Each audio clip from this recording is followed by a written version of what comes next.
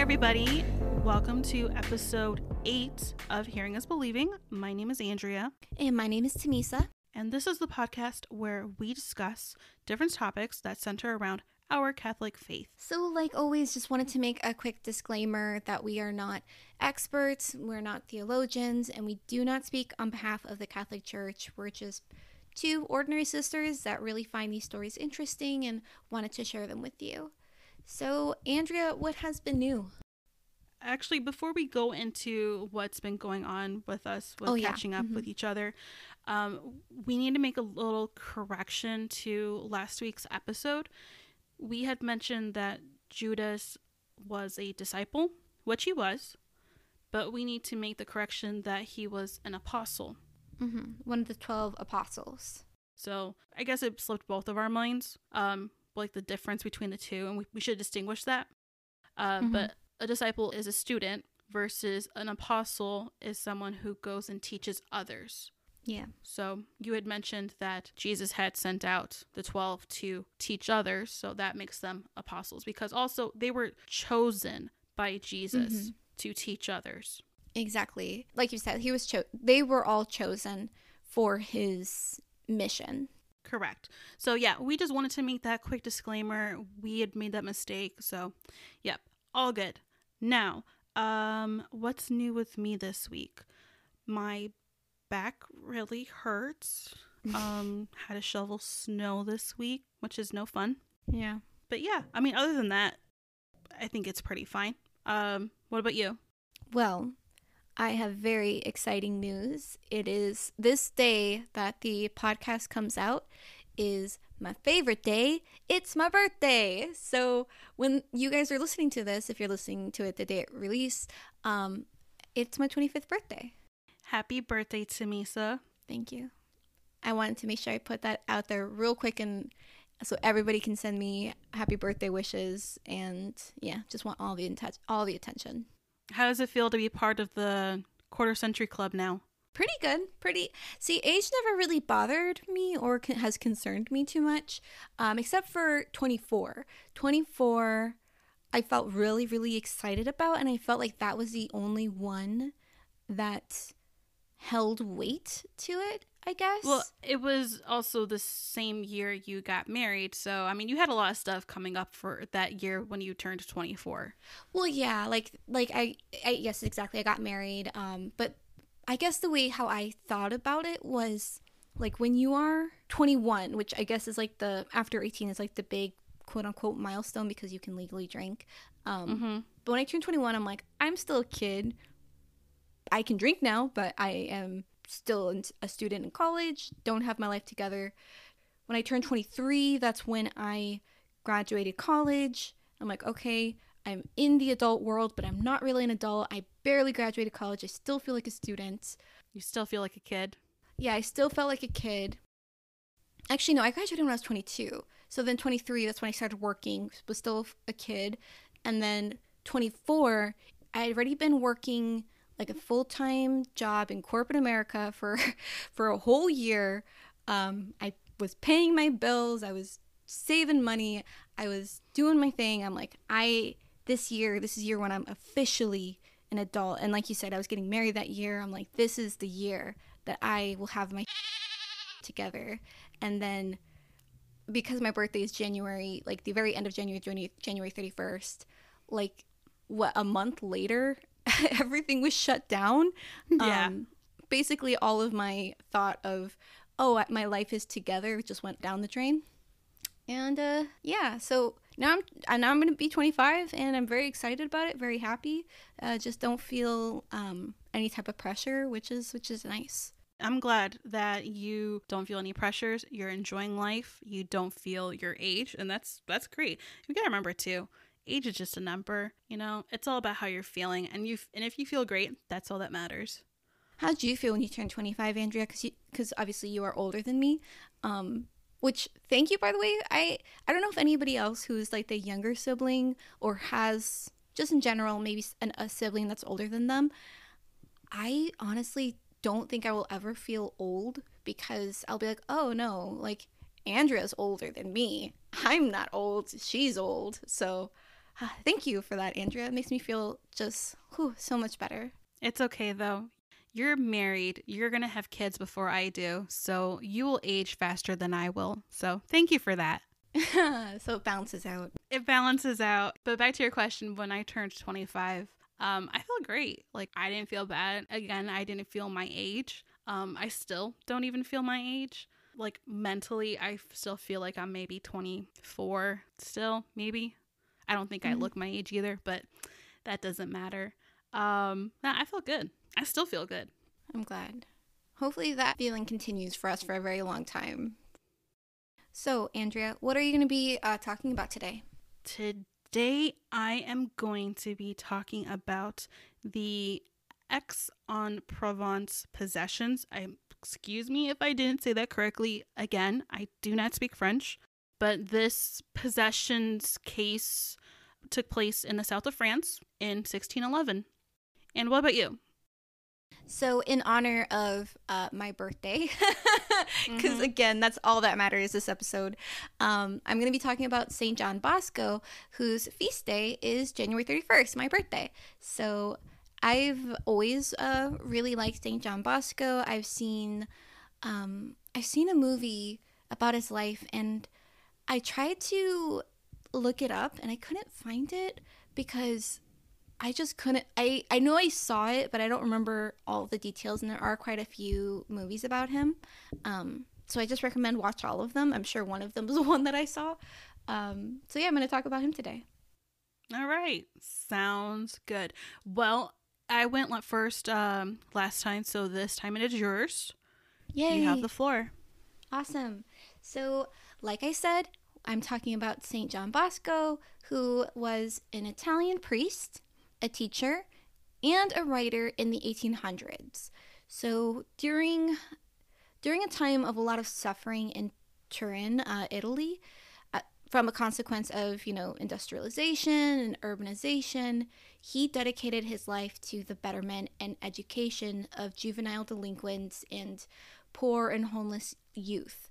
He also developed a teaching style called the Salesian Preventative System, I believe that's how you pronounce it, that was based on 3 pillars: love, religion, and reason, rather than punishment, which was back in those days like the primary tool for education and reformment. It was very strict.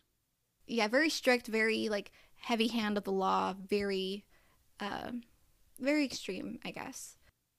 Okay. He is the patron saint of editors, publishers, school children, juvenile delinquents, and magicians. Magicians? Magicians. I like that one. That one's always my favorite. I'm like, oh yeah, like editors and children, like that one makes sense, but magicians as well. That one is threw me for a loop. That doesn't make sense either, though. No, it does. It does. It'll make sense. You'll see in a bit. Okay. Yeah, trust the process, Andrea. So St. John Bosco is also known as Don Bosco.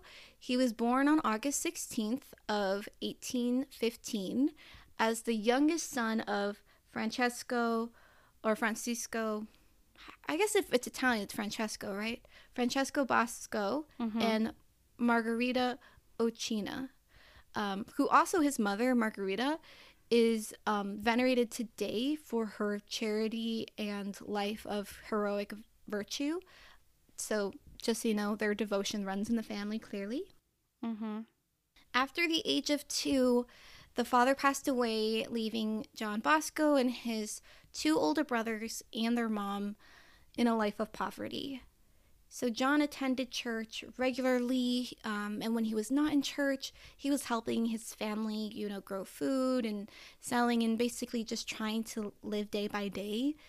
But even though they were very, very, very poor, his mom would always still find ways to, share what they had with people that were homeless or even less fortunate. So his mother really instilled in him that value of charity and also, the religious devotion.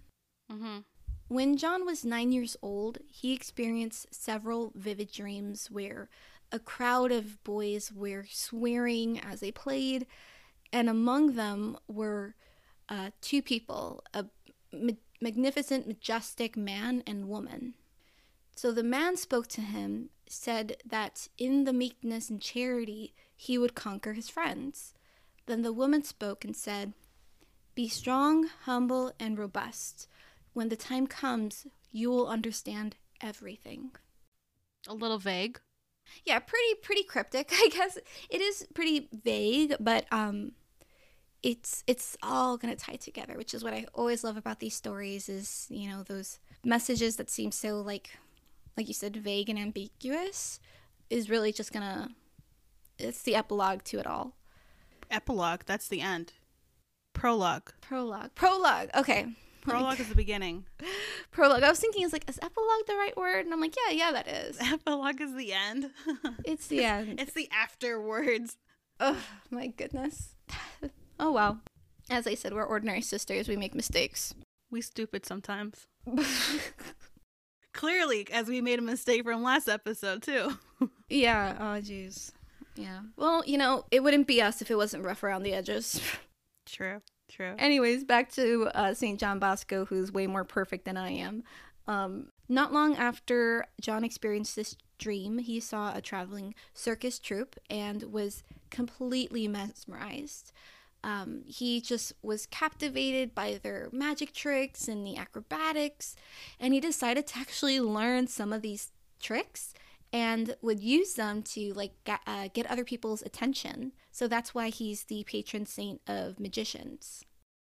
Okay, so that sleight of hand kind of like, oh, now that I've got you captivated, pay attention to me.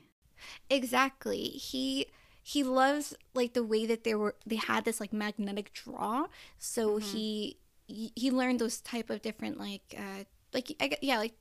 tricks so that he could get people's attention as well, and he would use that opportunity. Like, for example, he would stage a show for the kids that he played with, so like his actual friends. He would do a show, and at the end he would recite the homily that he heard that Sunday and would invite them to pray with him. Okay, I approve. He was like tricking them, like, "Oh, look at this cool thing I can do with this coin. By the way, have you heard of our Savior Jesus Christ?" And it's really, I just think that's so entertaining. It's very clever of him. It is a very clever move. Okay. Yeah. So from doing this, John felt a calling to becoming a priest. But you need an education to become a priest, which due to their poverty just wasn't viable for him. But he did find a priest in his community that was willing to kind of take him under his wing and teach him things. And his older brother was actually really, really upset by this. He wanted John Bosco to be a farmer just like the rest of them, even as going as far as like beating him up and whipping him on one account, saying like, "You are going to be a farmer like us, like let go of this idea of being a priest and leaving." But this didn't stop him. As soon as John Bosco could, he left home. He went to find work and was hired as a farm laborer at the age of 12. So he worked at a vineyard for 2 years, and there he met a priest who was willing to help him on his mission to priesthood. And his name was Father Joseph Cafasso. Again, sorry, we always do like international stories, and so I'm always scared that we're mispronouncing their names, but we'll eventually get to Spanish names, but I don't speak Italian either, so if you say that's how it's pronounced, I will believe you. Thank you. So Father Joseph Cafasso would actually later also be recognized as a saint for his ministry to prisoners and the condemned. So St. John Bosco has been surrounded by just amazing people his entire life, helping him on his mission. In 1835, John was finally able to enter the seminary and was ordained as a priest in 1841. And that's when he is assigned to Turin, which I was wondering, Andrew, have you been there? I was thinking that you had been when you were on your trip. Turin, Italy. It's like, I believe, west of Milan. Isn't the Shroud of Turin there? Yes. Yes, then yes, I have been there. Awesome. So that is where he was assigned. I knew, I was so positive. I'm like, I think Andrew's been here. So before I hop into the rest of my story, Andrew, do you remember what it looked like? Can you like give us like a visual? Honestly, I think I fell asleep on the bus. I don't really remember the area. I'm not going to lie. I was 15, all right? Oh, wow. Yeah, I can understand. Well, no worries. Just to give you maybe an imagery of what it looked back then in the 1800s, it was in the midst of industrialization, and that led to widespread poverty and worsening slums. So it wasn't that nice, perhaps, as it is today. But while he was there, he would visit prisons, and Father Bosco noticed there was a large number of boys between the age of 12 and 18 that were imprisoned in these awful conditions, and it moved him to act. He went to the streets where the at-risk youth would play and used his talents as a performer to get their attention and share his message. So again, he's using what he's learned from before, knows how to captivate his audience and use that for his mission, which is to, save these young boys. Okay. And when he wasn't preaching, he was looking for work for them. So for these boys that needed to earn a living, he was going out and negotiating jobs for them, trying to make the connections. And his mother, Margarita, also helped him find these kids lodging, so somewhere they could live instead of being on the streets. And by the 1860s, the two of them, St. John Bosco and his mother, were lodging about 800 boys. So they were really, really taking care of so many kids during this time. So like I said, Father Bosco was negotiating jobs for some of the kids that needed work, and he actually was negotiating reforms for the boys that were employed as apprentices. So I didn't know this, but apparently during that time it was really a common problem that apprentices were being abused. And basically the masters, quote unquote, would have the apprentices do menial work that had nothing to do with what they were trying to learn, making them work extremely long hours, not giving them breaks, sometimes not giving them food or rest, and sometimes even being physically abusive towards them.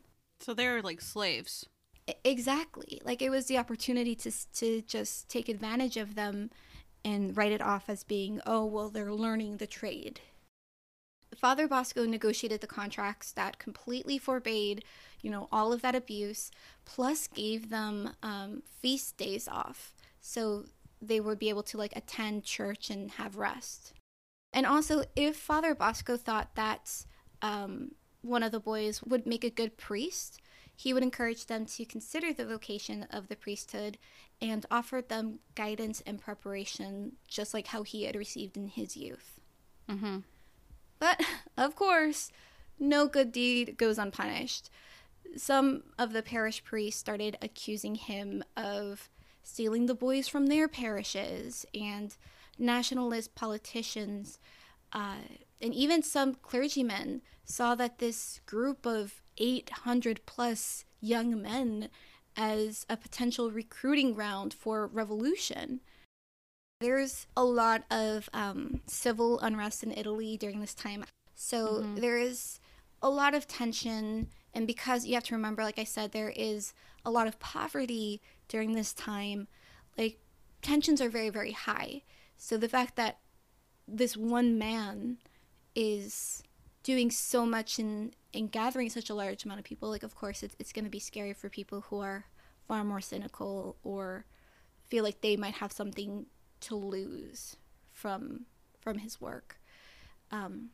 But yeah, so not only that was a problem, the chief of police was actually against him too. So he did not like that he was preaching to the boys in the street, and claimed that it was, all of this preaching and all of this missionary work was actually just political motives, and on several times would interrogate John Bosco and, just basically harass him, but no charges were ever made against him. There were, however, several attempts made on his life, including a near stabbing, bludgeoning, and shootings, all of which John Bosco survived. That's impressive. That's good. I remember when I was watching the movies, there's a scene where I think he was about to get stabbed, and I think a dog came in and rescued him, which is actually one of the miracles associated with him. I wasn't really planning on sharing it because I just personally thought it was really cute, but please share. I want to hear this. Yeah, there was a dog that would always follow him around and would protect him. So when there was an event where someone was trying to stab him and kill him, the dog came in and just attacked the perpetrator and protected St. John Bosco. And he did that on multiple times, and the dog would never be violent to anybody else or to innocent people. It was only for protection. Oh, it's a little angel, little guardian. Exactly. He was a guardian angel, and he never would beg for food. He was never a pest or anything. It was just to protect him, which really makes me very happy and warms my heart, because total tangent, total side story, but when me and my parents, or our parents, we went to Medjugorje,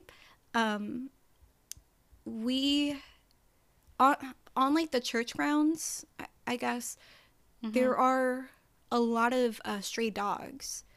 Yeah. Did you also experience that too, Andrea?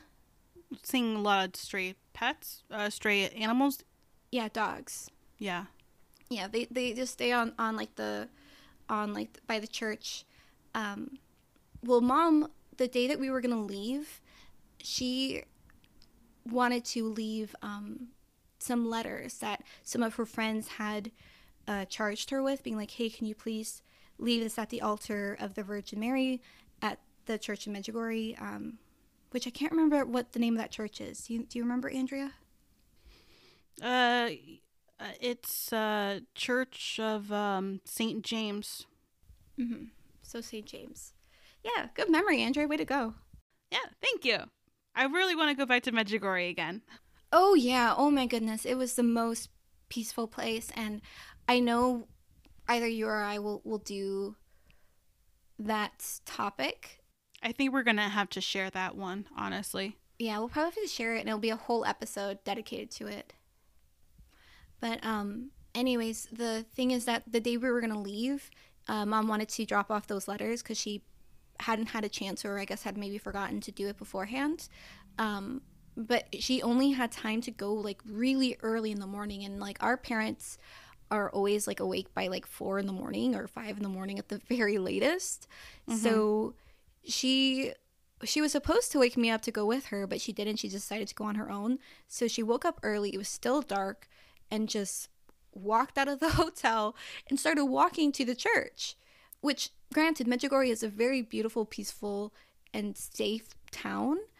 But I mean, we don't recommend that for anybody if you're traveling in a foreign country in a town you are not familiar with, even though you've been there for a few days. Do not do this. No, do not do it. But you know what was beautiful about it? A dog came up to Mom, one of those dogs that had been staying at the church. Yeah, one of the strays. Yeah, one of the stray dogs.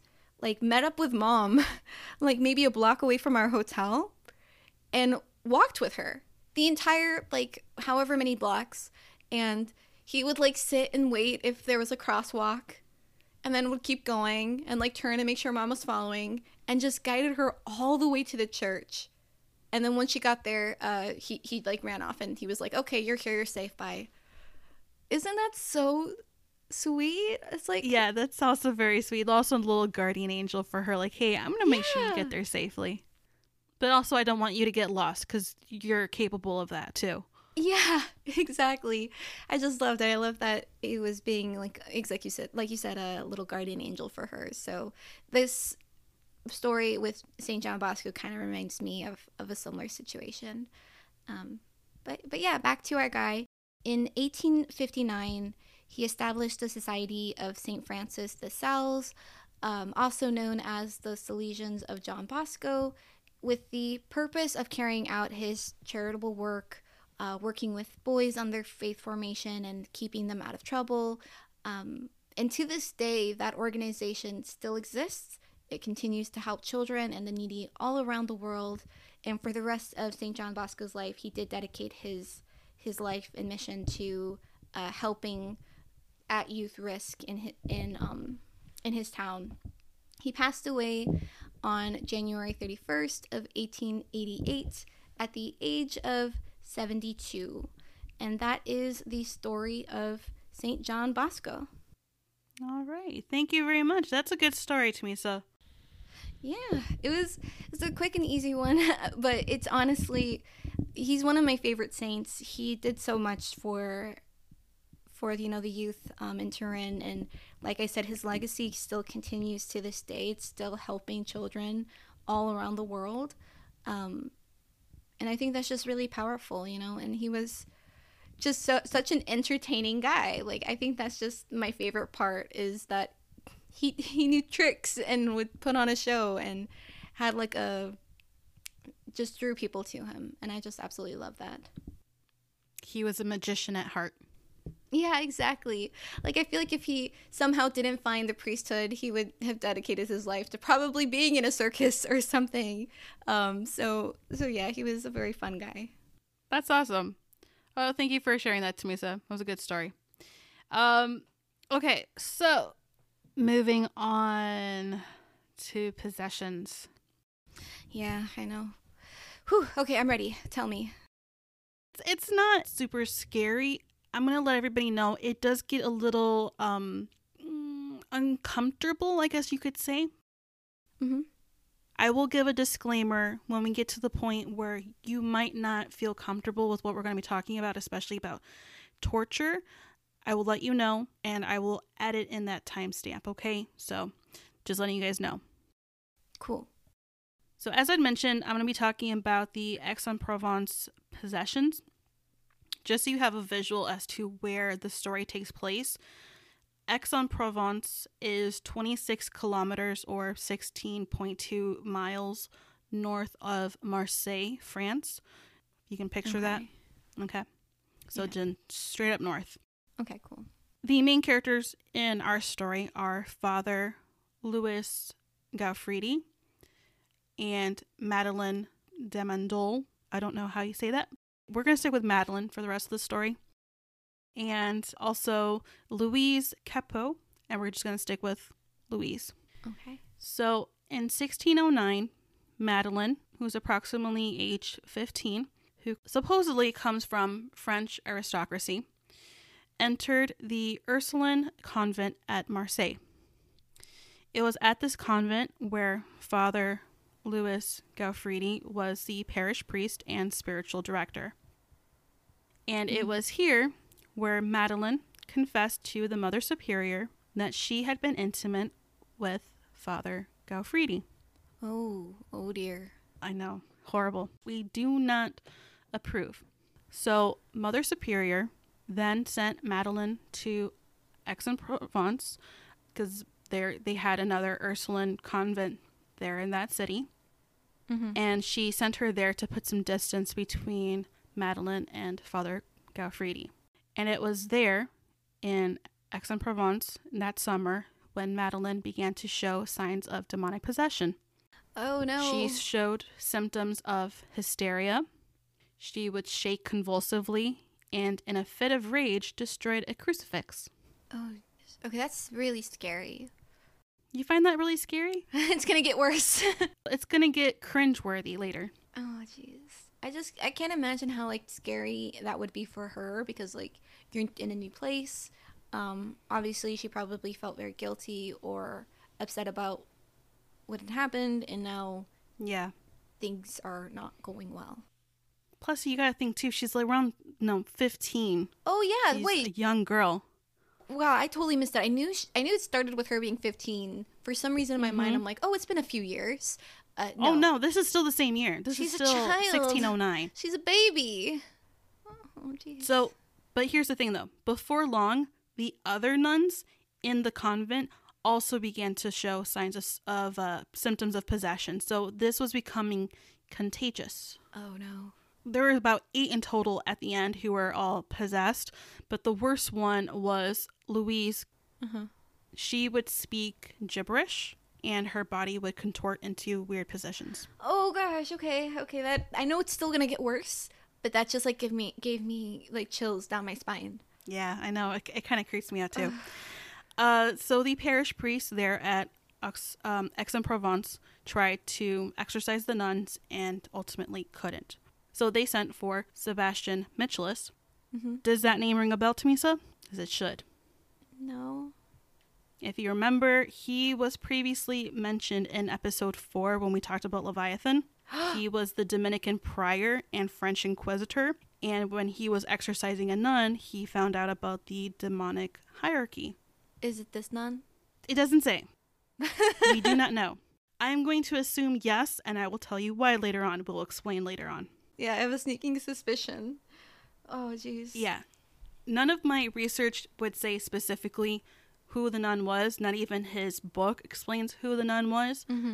But I'm going to say it's highly likely Madeleine. We're going to make the executive decision. I'll let you guys make your own executive decisions. I'm not going to say it is her. I'm saying it is likely her. Anyway, so in the winter of 1610, the 2 nuns, Madeleine and Louise, were subjected to more exorcism attempts, and of course, the signs of demonic possession worsened. Louise would speak in a deep voice. She claimed to be possessed by a devil named Varan. And again, from episode 4, we talked about how Varan was a prince of thrones, and he tempts men with impatience. Madeleine had it a little slightly worse, I think. She would have visions. She would twist into indecent postures and would scream obscenities by telling graphic tales of sodomy and eating children during witches' Sabbaths. She also claimed to be possessed by Astaroth, Asmodeus, Berith, and Beelzebub. Oh, jeez. Quite a few of those names ring a bell. Yep. Every single one of those names we mentioned in episode 4. Yeah. After this, the inquisitors started to take a closer look at Father Gaufridi. He had already been summoned up from Marseille to Aix-en-Provence to help exorcise Louise, but they took him into custody. Now, here I'm going to put in that disclaimer again. If there are children in the room, you might want to stop listening. Same applies if you're uncomfortable with talks of torture. I will edit in a timestamp, as I mentioned before, for when it is safe again. Okay, I'm ready. It's safe again at 35 minutes and 10 seconds if you want to jump ahead. Father Gaufridi was interrogated, and it was determined that he had indeed seduced and bewitched Madeleine. He was found guilty of magic, sorcery, and fornication, and he was publicly killed in Aix-en-Provence in 1611. Whoa, that escalated. Yes, but before being executed, he was gruesomely tortured. During his torture, Father Gaufridi had his ankles tied together, and there were weights tied to his ankles. And then they tied his hands behind his back, and they suspended him in the air by a rope that was attached to his wrists. Oh, geez. Yes, so you can just imagine. Oh, jeez. Usually, this method of torture would dislocate your shoulders. Yeah. And they would never do it for, according to Wikipedia, they would usually never do it for more than an hour at a time because it always resulted in death. I wonder why. After he survived this torture, he was dragged through the city streets for 5 hours until they decided to take him to his place of execution. Mm-hmm. There, he was mercifully strangled before he was burned at the stake. Oh, okay, now I see why that was merciful. I was about to say, like, being strangled isn't that nice, but I guess that's better than burning alive. As he was a priest, that was merciful. Once Father Gaffredi died, Madeleine was supposedly immediately free from possession. Louise, on the other hand, was not. But regardless, the two nuns were expelled from the Ursuline convent. Madeleine, she recovered, but in 1642 and then again in 1652 would be accused of witchcraft both times. And it was in the second time where she was convicted and then spent the rest of her life in prison and then died at the age of 77. That's so sad. And Louise, as I'd mentioned, was possessed still, and she was possessed until the day she died. Oh my goodness. And that is the story of the Aix-en-Provence possessions. So very, not a happy ending at all. No, not a happy ending at all for anybody, really. The thing that I was thinking of is, and I'm glad that, or if what I'm thinking is true, then I'm glad that the priest did receive punishment. Obviously, I wish it was not torture as it was. Like, that is just awful. But when you had mentioned that they had sexual relations, I was thinking, and then I remember, like you said, she's 15. This was probably not consensual. She was more than likely being molested, and we've mentioned this before, but one of the ways that demons enter or start possessing a person is usually after sexual assault or sexual abuse. It is a possibility.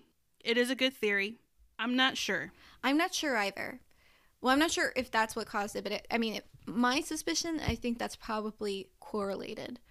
Because, I mean, in my mind, Madeleine was the victim. She was the victim, again, in the case with the priest. And she was a victim in the possession. And I think it's also a victim that she was expelled from the sisterhood. Like, that doesn't seem very fair, but I can understand their train of thought given the time period, but it is just very, very sad. Yeah, the time period being early 1600s, with the fact alone that she had been involved in sexual relations with a priest didn't bode well for her situation.